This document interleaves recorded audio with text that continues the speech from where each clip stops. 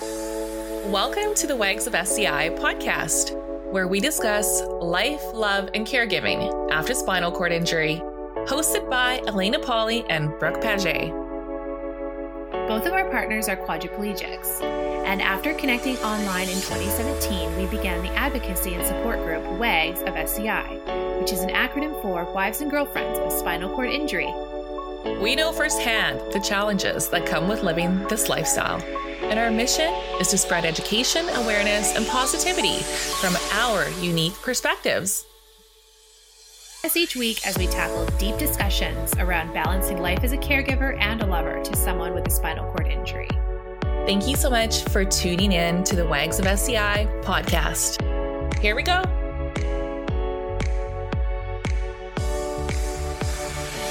Hello, everybody, and welcome back to another episode of the WAGS of SCI podcast with your hosts, Elena Pauly and Brooke Paget. Today, we have a guest who is a WAG of SCI, a member of our community, Beth Erlander. We're going to get into her incredible new book about grief and the process that she went through to write this incredible book about her journey with her partner as a caregiver. So hang tight, and I'll hand it over to Brooke until then.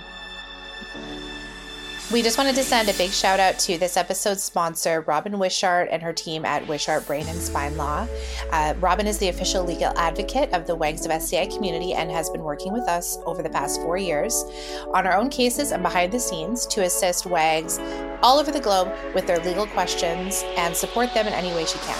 So if you have anything from you need a lawyer to look into your insurance benefits paperwork, you have legal questions that you can't get answered and you need someone who specializes in spinal cord injury, or if you have some caregiver payment questions, she's working on our own private cases when it comes to our payment for spousal caregiving and advocacy in that area.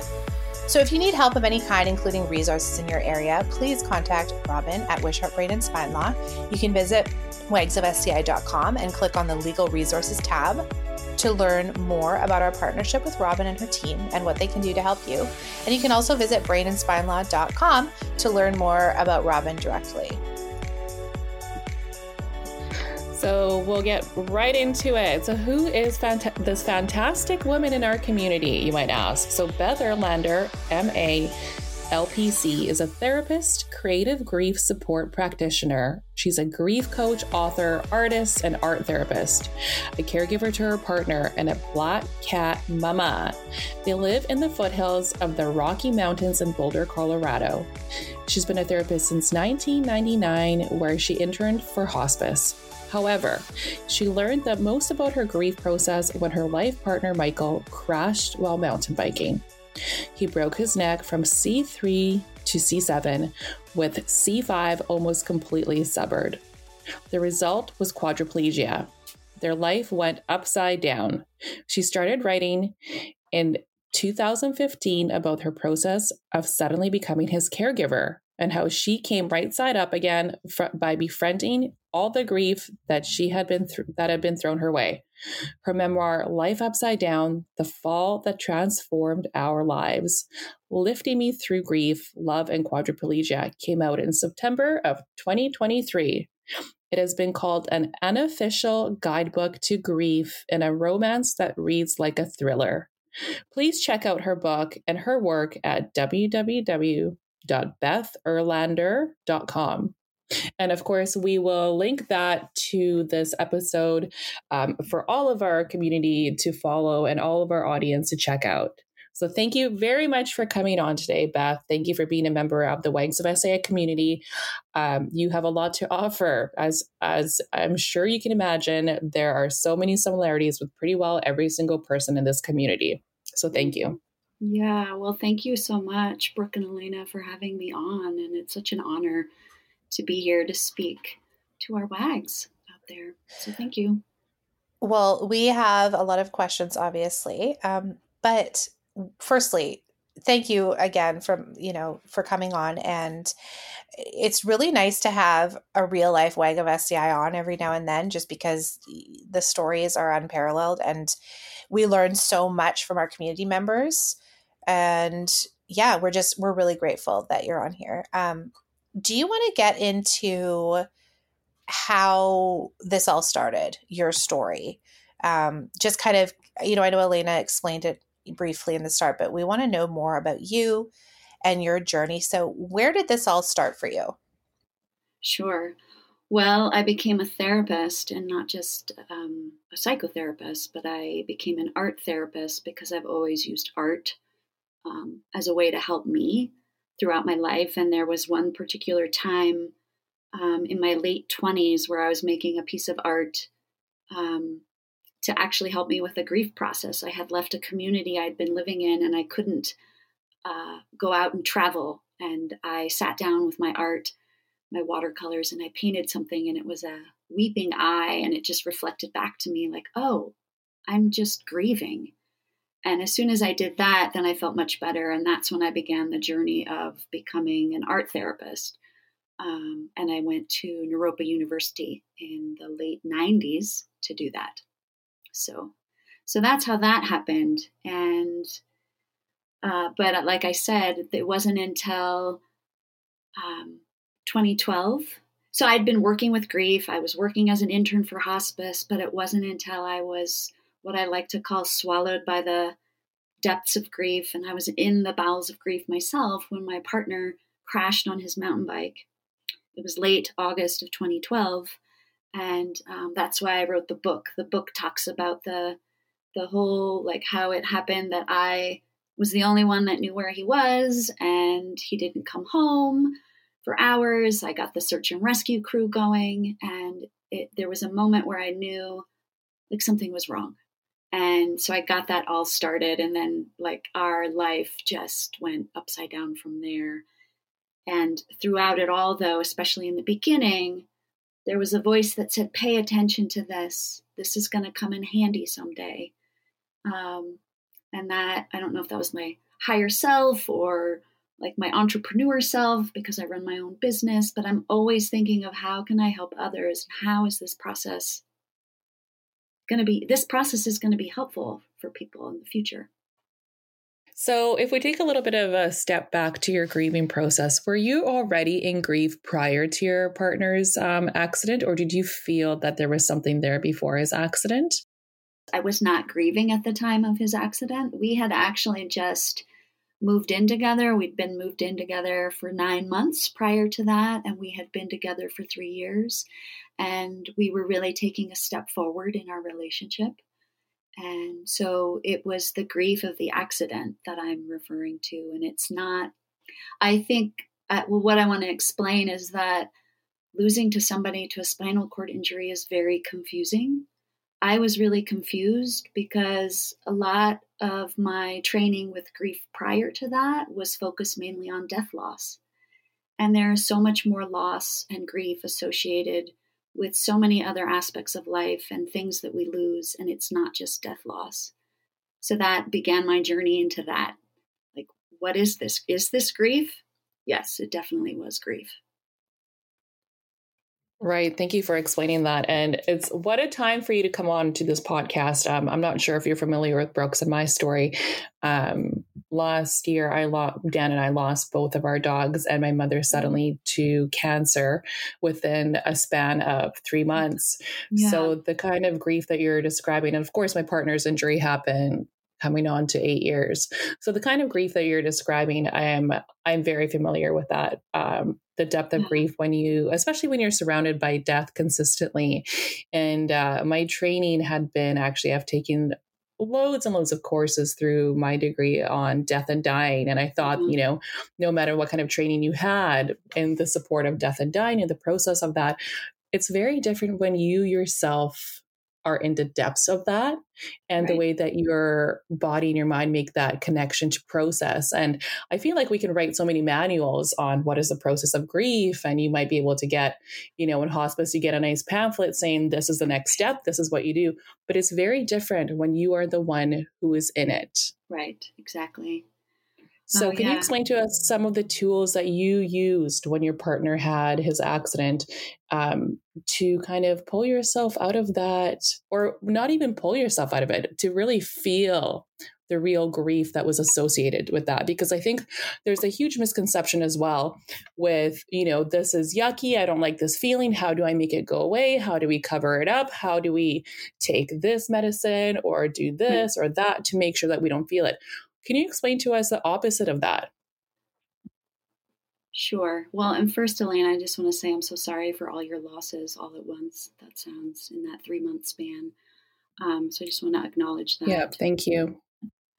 Well, we can't run away from it, because once grief is part of your life, it's going to be asking for attention. I sometimes refer to grief as like a disheveled human being that comes to our front porch and is begging to come in. It's knocking at the windows and the doors, and it really all at once is just to be let in and invited, acknowledged. I think we need to sit and have tea, feed it some cookies, and we need to get to know it. I speak often about befriending grief, and actually, if we do that, there's very deep wisdom there for us and lessons that can come eventually from sitting with our grief instead of trying to get rid of it. But it's so easy to want to not to feel that way, because we live in a culture in the Western world that we don't sit well with discomfort. And so we will do anything in our power to try and not to feel that way. And I feel like the more we do that, I think the more, the closer it comes wanting our attention. And so that's one of the things that I did very early on, was I just gave it that attention and acknowledged it myself. I allowed myself to have my feelings and to move with them. I had a lot of anger in the beginning, and I was driving like from the hospital when he was there. He was in the ICU for 45 days. And then I can't believe it now when I look back, but I actually started working with clients. So the accident happened Monday night, and I was back seeing clients on Thursday. And I'm like, how did I do that? But where I was going with that was that I drove in the car and I allowed myself to cry. I allowed myself to scream. I talked out loud. I screamed at the universe or God at the time, like, why is this happening? And I would talk to my friends and we would talk about it ourselves instead of trying to be fine and nice and like, I'm okay. I was like, no, I'm not okay. This is really hard. So that's one of the first things I did, was just allow my emotions to be present and finding who was there, who could hear them and join me in that. I think one of the beautiful things that I've learned is when somebody is deep in grief, no matter what kind of grief, we often don't have the words to say, and that's fine. Even just saying, I don't know what to say, and this is really messed up. Of course, I would curse and use different words there, but I don't know if I'm allowed to say that on your podcast. Yes, you're welcome to express yourself however you wish. Okay. This is a safe space. Yeah, like just saying to somebody, I don't know what to say, but this is really fucked up, and I'm here with you. That is just golden, just to hear that from somebody. Because we often don't know what to say. Because we're not taught how to be with somebody in deep grief. At least I wasn't. Mm-hmm. So. Mm-hmm.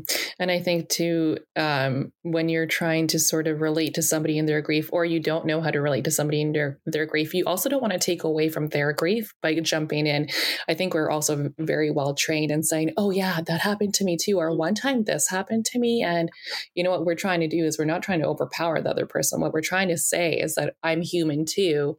Right. And I think, filing through my brain, looking through all the files of my brain, and you're trying to make sense of what you're seeing or hearing. So you pull out the first file that comes to mind and you right. share that. And right. sometimes that is not very reciprocated that well, because you don't know if that is, if right. that is really the right thing to say.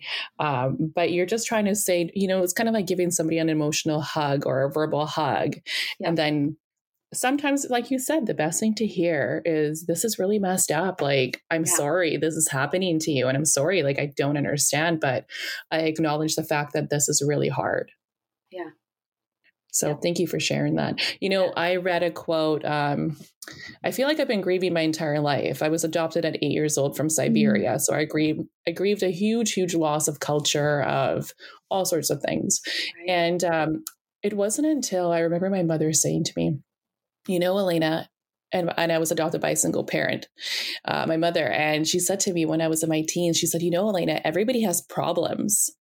And I remember it hitting me like a ton of bricks. What do you mean everybody has problems? Everybody is grieving? Like, what? Mm-hmm. I couldn't believe it. And then it wasn't until my mother passed away last year that I came across this quote, a really great quote.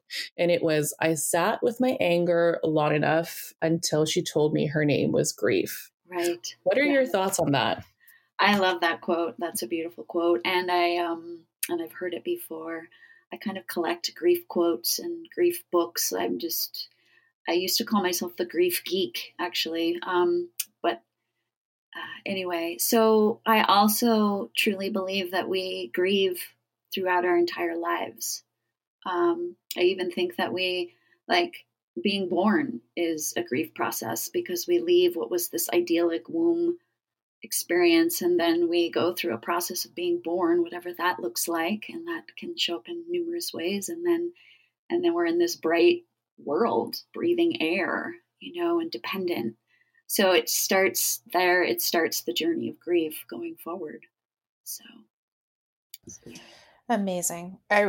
Amazing. Like I love that quote too. And I just feel really lucky to have you on the podcast, because, to have a group expert or a grief expert who's also a WAG of SCI is really special, because you know what it feels like to not only counsel people through grief, but also counsel yourself through grief when you're dealing with quadriplegia, which is a whole new kind of beast. Yeah. I would say. Yeah.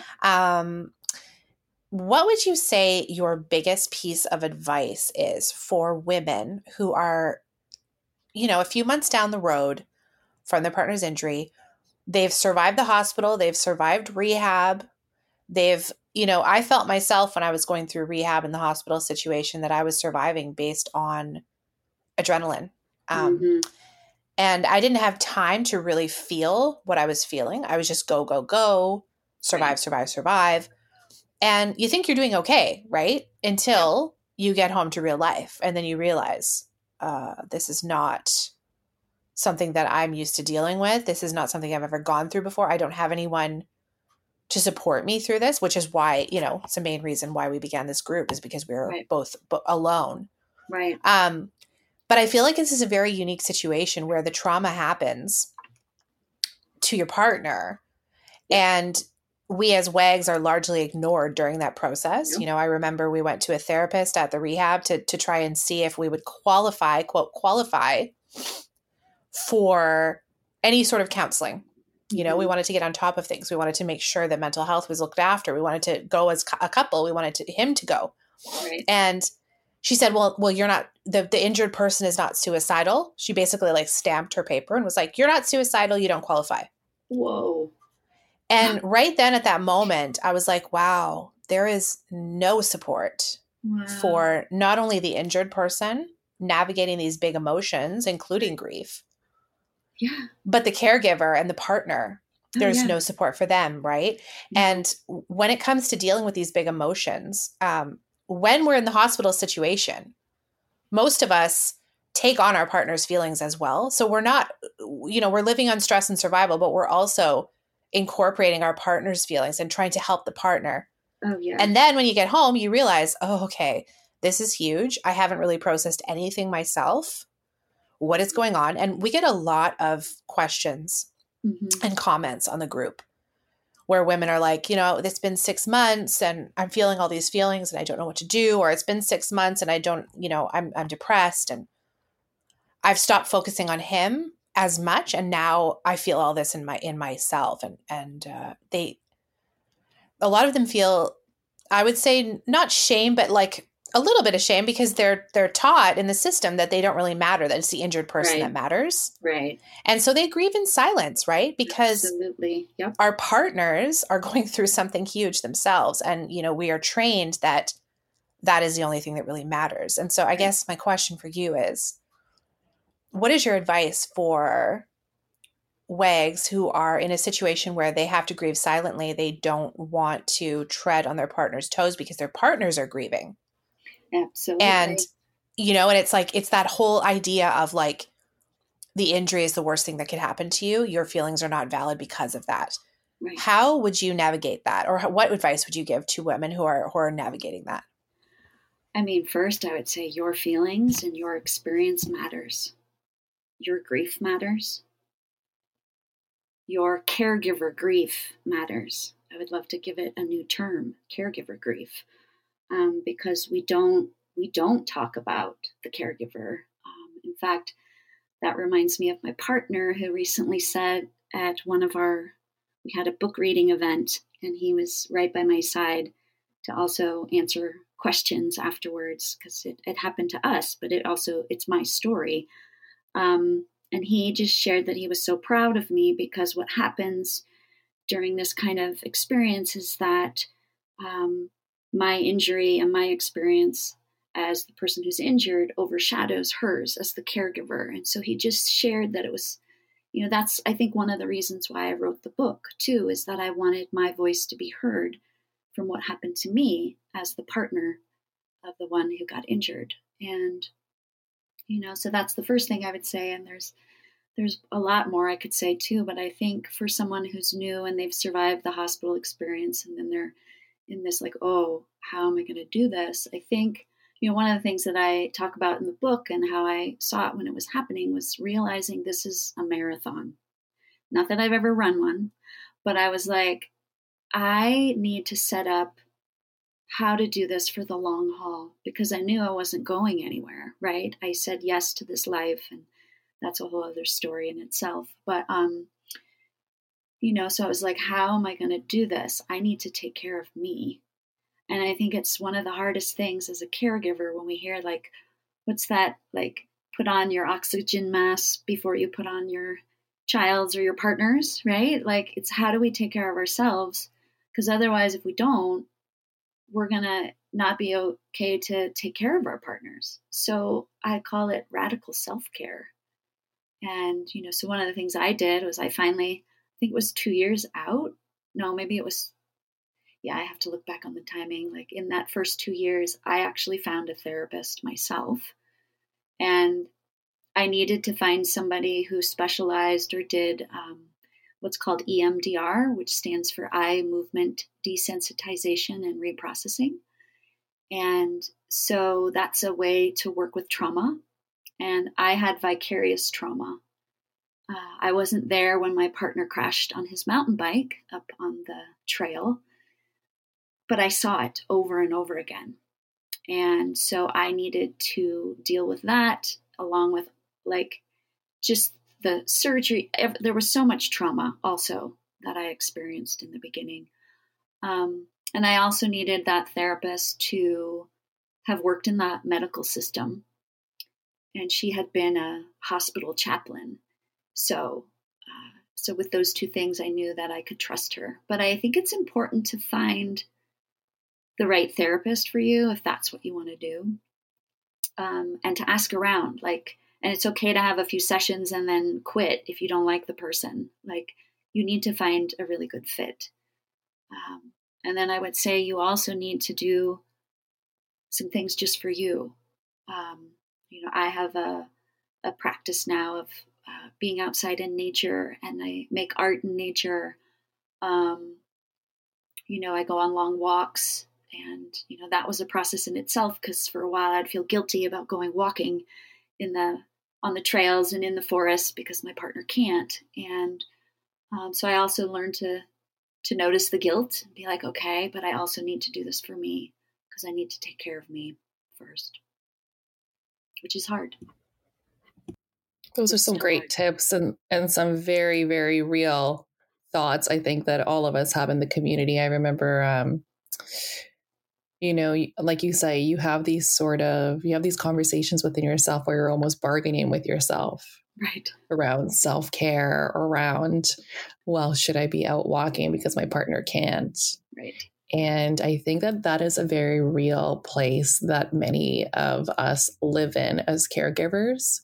Yeah. And then what ends up happening, and I can speak from personal experience, and I think many women can, is that years go by and you realize, oh, my body doesn't move the way it used to, or I haven't made time for my mental health or my physical health. And maybe it's easier to grab that glass of wine than to go and do some body-mind connection in the forest or go for a swim or whatever it is, right? So then you end up, that neuroplasticity over time ends up being, you've created some pretty not so great habits. And then you look past and then you see your life kind of moving forward. But what has happened in that process? And it's almost like a very dissociative behavior that ends up being not such a healthy habit. And I remember actually one year, and I think this run is still quite popular, the Wings for Life run. I don't know if you're familiar with that, but they do this run across the globe to raise awareness for spinal cord injury in general. And I remember the first year thinking their motto was running for those who can't. Mm-hmm. And I remember thinking that, the two of us participated, but lots of other people participated too. And people went out with their partners. And I thought, what a great way to recreate exactly what you're saying, is doing something because the other person cannot. And I feel like actually you can go almost the opposite way. Like, I have to do all these things because my partner can't. Right. And then you kind of, and then you overdo it that way too, because you're trying to compensate for something that your partner can't do. And of course, your partner, you're so closely connected. You share everything with them. You share your energy with them, the space with them. But every year, Brooke and I put together a self-care run in March. It's for just for the women, for the caregivers, the 5 km self-care run. And I think a lot of us still have these feelings around, should I be going out there? Like, should I even be talking about self-care? And a lot of people, I feel they can't even call themselves caregivers because they compare themselves to, well, am I a caregiver? And I feel like a lot of women also can live in silence around that. Like what Brooke was saying, is my self-care really that important when my partner is asking for this or that? Like before we sat down for this podcast, we were saying, our partners are saying, can you just one more thing? Yep. And then that just one more thing, it's like that balance between being like, okay, I got to do this for myself. I got to get on this podcast. I got to go talk to some women. This one last just is going to have to wait. And then sitting down, you feel your body reacting to, well, I should have just, or, well, I physically am able to just. So why didn't I do that? So that balance, and then on top of it, when you're grieving, that grief is a part of self-care. Would you say that, being able to not silently, being able to grieve for yourself is a part of self-care. Yeah. And I wish this is something that like we were speaking about earlier, how there is such a lack of support in the rehab and hospitals. Sure, rightfully so, but there's such a lack of support for the partner that you do almost become buried, that talking about grieving or self-care almost becomes like, oh my God, this is like kind of a, taboo topic. We shouldn't be talking about that. Well, my experience at the hospital is they didn't talk about it at all. And me being a therapist, I thought for sure when we moved to the rehab hospital, which was in Denver, Colorado, Craig Hospital, I thought for sure the psychoeducation groups that they did weekly, I thought for sure they were going to talk about the grief that shows up because of this. Nothing was said. Nothing.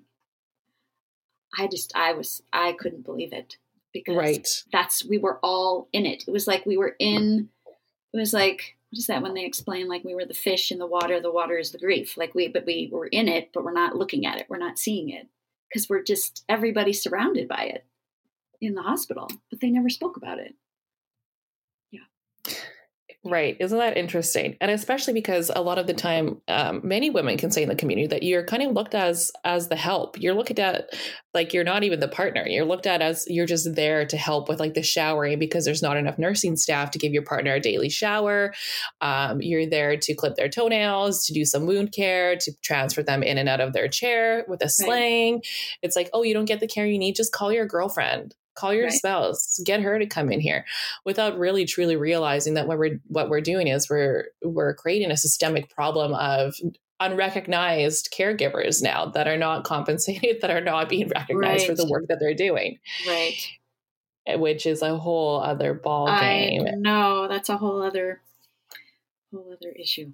Yeah. But I want to ask you, so for anybody who doesn't follow Beth, on her Instagram is Beth_Erlander_grief_friend.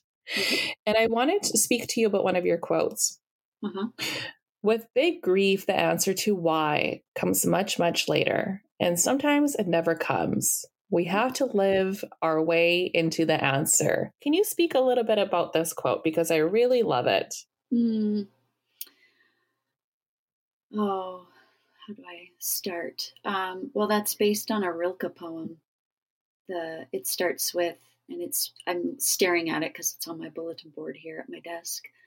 I beg you to have patience with everything unresolved in your heart. Have you heard this poem? I have not. I have not heard the poem. Can you share it with us? Yeah, I'll keep reading. So, and try to love the questions themselves as if they were locked rooms or books written in a very foreign language. Don't search for the answers which could not be given to you now because you would not be able to... Something's covered it up. To see them. And the point is to live everything. Live the questions now. Perhaps then, someday, far into the future, you will gradually, without ever noticing it, live your way into the answer. And that is a favorite poem that I have, and it helps me. I think it was I knew that poem even before the accident. But I think when we're grappling with why, when we're really searching for why is this happening to me or to my loved ones or to whatever the issue is like we sometimes don't know the answer. And so I think we just have to keep walking with it, walking into the future that maybe someday we'll know why, or maybe not know why and pinpoint it to one thing, but we may have meaning from what has happened. And I think it's a process. So it's not like it's some big grand answer that's going to answer it. Does that make sense? Yes, it makes total sense. Yeah. And I think this is one of the underlying questions that a lot of WAGs that are dealing with grief have, and they don't realize where it's coming from. That like human need to make sense of everything and to know everything, and to, the mind chatter that all of us have when we're dealing with big emotions. Because in my view, emotions they're stored in the body and they manifest in the mind, and they'll try and grab your attention, right, in ways that creates more mental chatter, and you can drive yourself crazy listening to that, right? Yeah. But it's also important because it's a messenger, right? It's trying to get your attention for a reason, trying to direct your attention on something that needs healing. Yeah. And I feel like there's a lot of women, that are dealing with grief that have no idea they're dealing with grief. Yeah. Because it presents itself so very differently than you would think, right? Mm-hmm. Lots of people just think that, grief is tears, grief is crying. Right. Grief is being depressed, but it can present itself in a lot of different kind of weird ways that are very specific to the individual, and vary greatly, right? Oh, absolutely. Do you have any insights into that? Oh, as far as from your perspective, how grief manifests in a different way for different people? Yes, absolutely. I actually wrote a blog post called "The Mess of Grief" back in 2015. And I had seen, I think it was on Facebook at the time, somebody had posted this U chart. In fact, I have it right here. So it was like starts with loss, and then it goes to shock, numbness, denial, and then so it's like it's a U. So it starts at the top with loss, and then it goes down the diagram, and then it comes back up with more positive emotions like re-entry, new relationships, strength, hope, helping others, and adjustment at the end.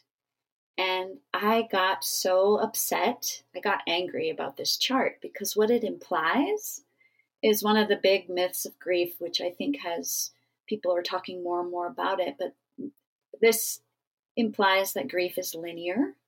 And I also hesitate to say stages. So I crossed out, it said stages of grief, because that implies that you're going to go through these things in order and you're going to be fine. And I think what most people want to hear is that they're going to go back to who they were, their normal life, right? And that is not the case with a spinal cord injury. So I took off this diagram, I printed it out, I took a big Sharpie, and I crossed out the stages and wrote the mess of grief. And then I started charting, like, where have I been? It starts with loss and shock. I agree to that. But then I kind of ping-ponged all over the place and mostly came back to the emotion of anger. And so I think another weird thing about grief is that you can have a few emotions going on simultaneously. Like you may have a moment of joy for just a moment, and then you're thrust back into deep sadness. And that's very confusing. And then you're going to feel guilty because you felt happy. All of it is grief. All of it. And so I also talk about so I actually created another diagram of this that's in a circle. And so with all those emotions on the circle.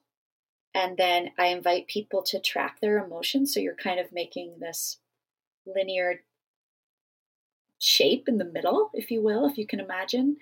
And then imagine that is going on.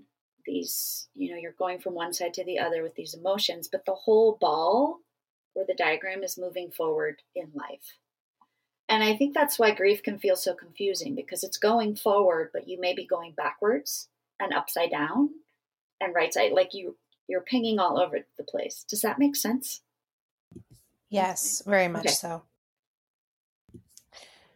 I think that's really solid wisdom, because touching on what Elena was saying earlier, I think we have been trained in our society that feeling big feelings and the fact that we even have feelings that are up and down is not to be talked about. Mm-hmm. And it's not to be valued.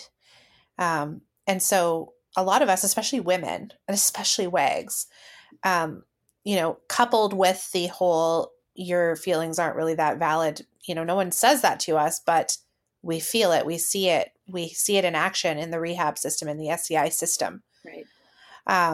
And so that training, coupled with our training of be the good girl, mm-hmm.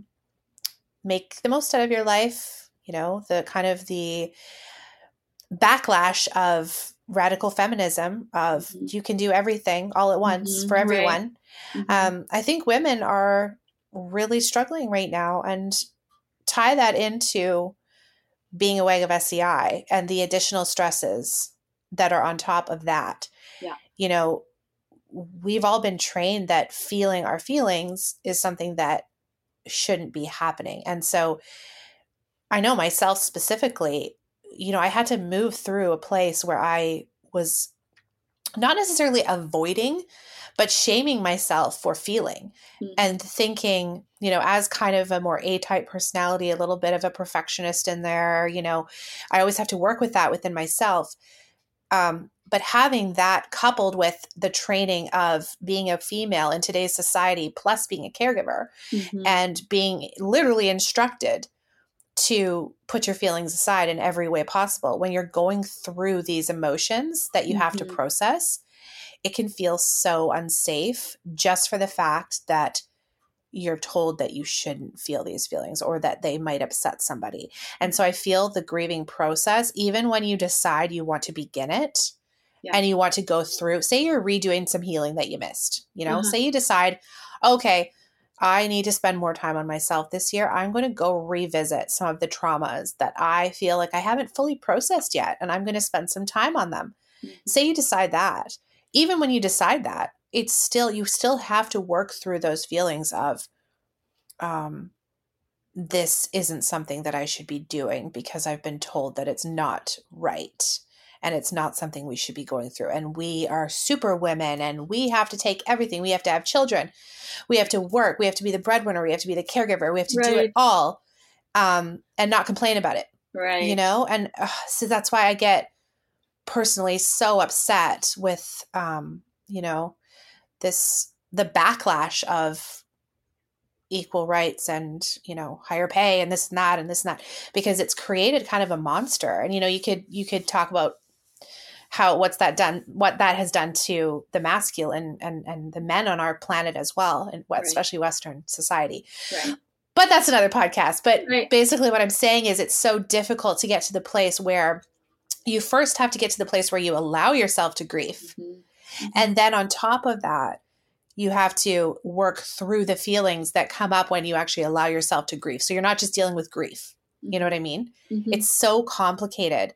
And I know there's a term for CPTSD, where it's like complex post-traumatic stress disorder. Right. And, the fact that these women are doing this largely without support at all, but most of them can't even afford to get support. Right. So it's such a traumatizing situation, and it's so challenging for us, when we're talking to all these women on a daily basis, and we're seeing what's going on in the group, and, we're receiving emails, and it's so difficult to navigate that space, because it's like you're trying to navigate through a very, very complicated grieving process, but there's so many different layers about when it comes to our role in this. And so that's why it's so important to have someone like you on, because you are in that role, and you're also, not only have you gone through the grieving process yourself and continue to go through it and continue to befriend it and face it head on, but you're also, in addition to that, helping women and other people with their grieving process, which is the work of a master, right?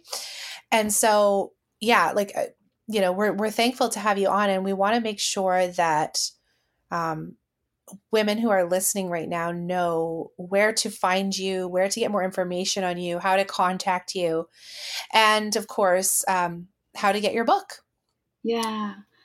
So my book right now is on Amazon, and it's sold as a paperback or as an ebook. I do have plans to make it an audiobook, but that takes time. And I want to read it myself, because I think my voice needs to tell the story.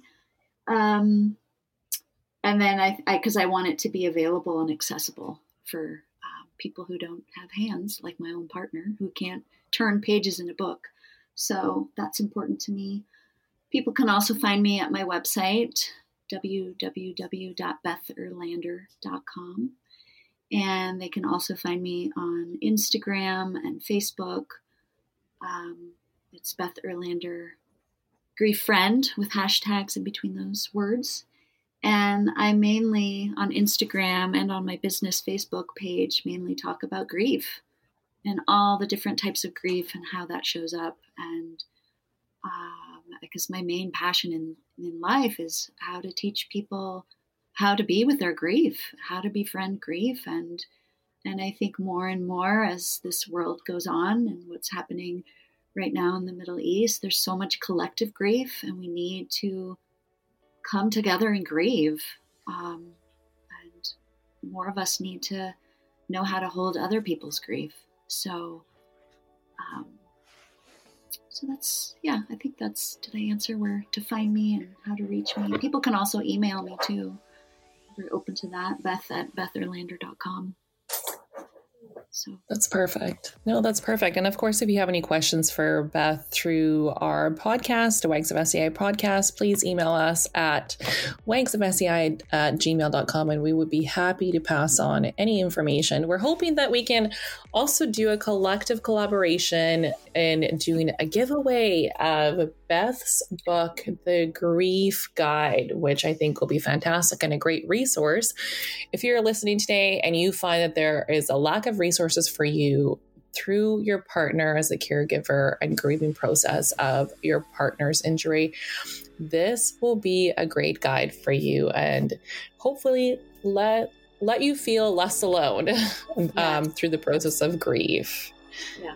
So thank you very much for being a guest today, Beth, on the WAGS of SCI podcast. And we definitely look forward to watch your journey unfold. This is such a great accomplishment, and what is, there isn't something more that you can be proud of than writing a book, the effort that it takes to sit down, to put your thoughts on paper, and coming out with a final copy to be able to share as a resource for other women in the community. What a tremendous accomplishment. So thank you very much for that. You're welcome.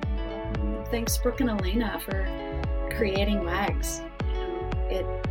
I remember finding you, I think in the year 2017, and you started then too, right? When did you start? Yeah. I found you shortly after that, and I remember being like, what?